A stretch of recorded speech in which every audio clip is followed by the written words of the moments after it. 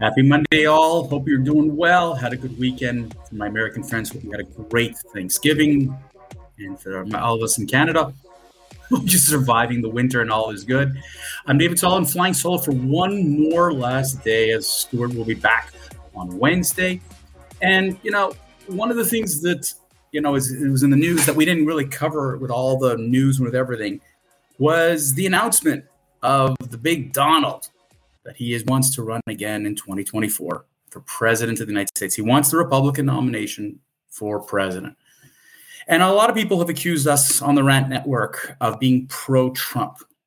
And a lot of people have talked to Stuart and myself and said, you guys, you Trump lovers. And it's fascinating that if you agree with something Donald Trump did, you're a Trump lover. And if you disagree, then you're normal. And it's far from the truth. But let's take a step back. Let's just go back in history in terms of what Donald successfully did. It's fascinating to think that back in late 2015, this businessman who everybody thought had, why would he run for government? He didn't want to be a president. He was interviewed and he says he never wanted to be a president.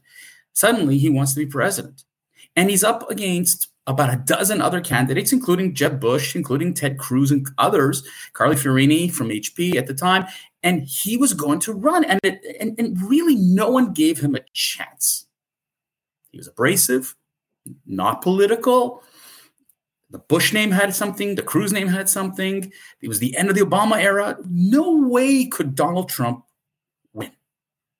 The problem was he won because he was so unpredictable, so non-presidential, so non-polished in his way that he just basically knocked one candidate after another out of the race, and suddenly he won the nomination. And when he ran against Hillary Clinton in 2016, they said there was no chance he could lose to Hillary Clinton. Every liberal media made it like absolutely certain Donald couldn't win. Who could beat Hillary? Except for Hillary beating herself. She essentially lost to Donald in 2016. And to this day, she is still upset about losing the election. She feels it was stolen from her. And let's get away from Hillary for a second. But Donald Trump wins the 2016 election. And now is president. Now his policies you may or may not agree with. As Canadians, we hated the idea of tearing up NAFTA to make the free trade agreement better for the United States. That's exactly what he did. You may hate the idea that he moved the embassy from Tel Aviv to Jerusalem, but that's exactly what he did.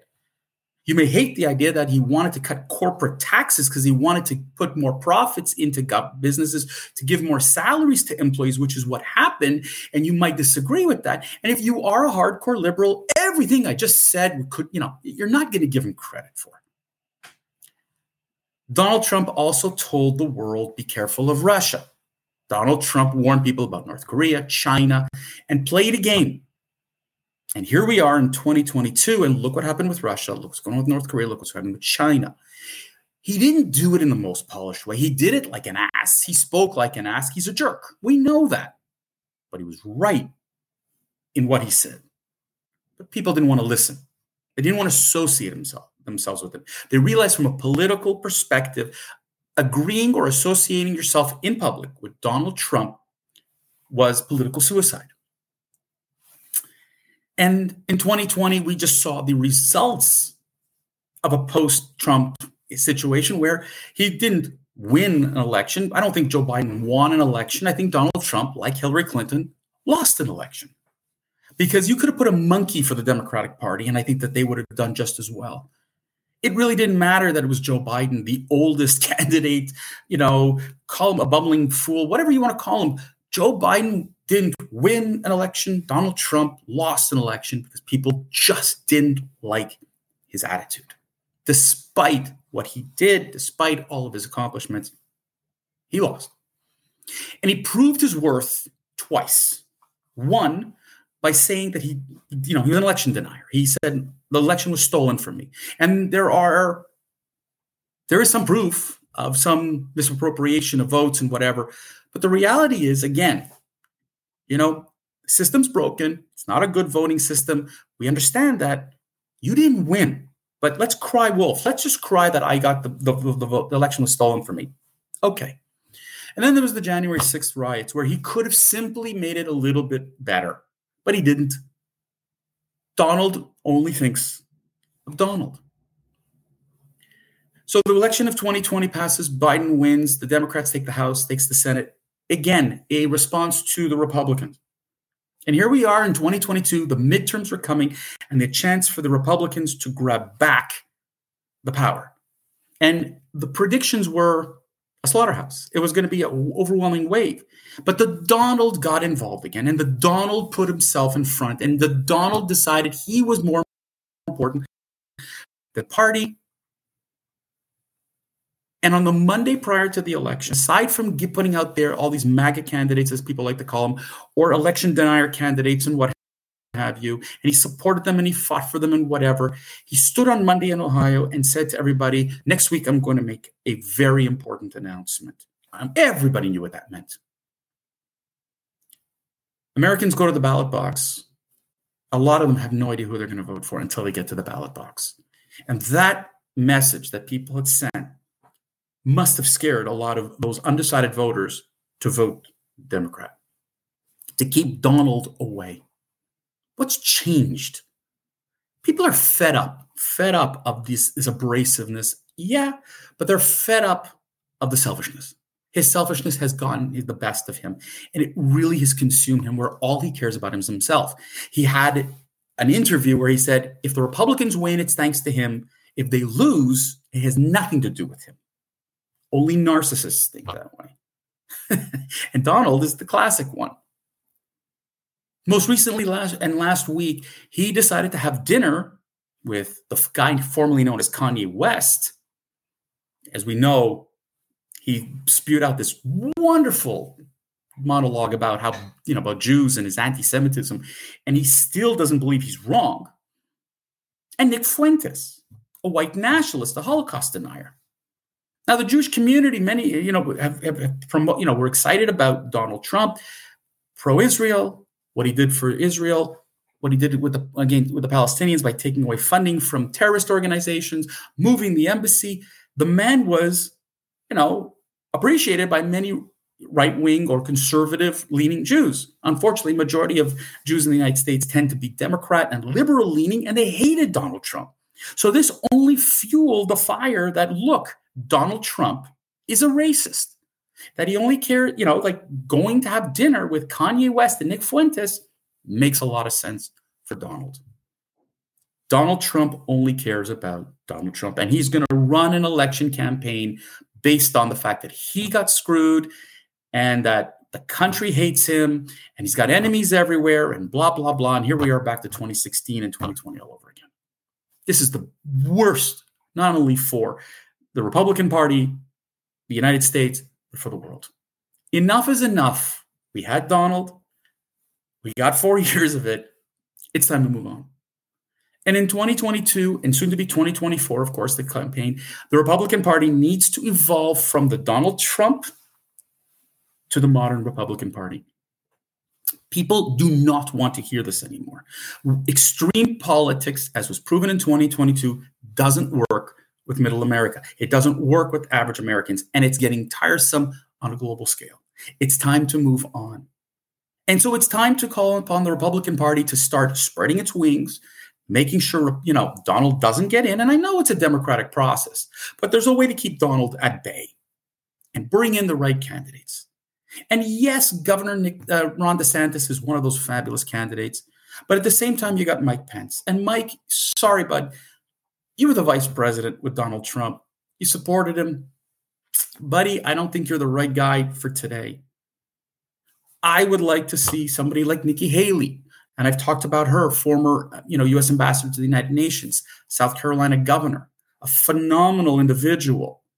She is great. She is extraordinary. And I would love to see how the liberal media and the Democratic Party go after Nikki Haley. See, Kamala Harris was an untouchable. A woman, African-American, untouchable. Despite the fact she tore Joe Biden apart in different debates, She was untouchable because she checked off two of the big boxes that Americans want. What about Nikki Haley? It's the same thing. But the media is going to go after her because any conservative is a target. But to have a Ron DeSantis, Nikki Haley ticket and go together and try to become the next president of the United States and vice president, I think would send shockwaves. You got a younger, more up-to-date, and, great group, great couple there, if you will, great ticket. And that's how the Republicans need to think. That's what Americans want. Fresh, new, exciting. Ron DeSantis proved that in the Florida governor's election.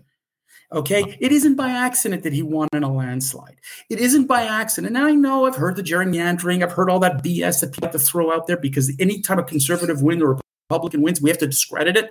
It's okay. Democrats can do whatever they want, but a Republican, he rewrote a map. No, he did not. Let's get over it. Floridians, look at the votes. They love what he did. He's young. He's aggressive. And I don't mean aggressive in a bad way. He gets stuff done.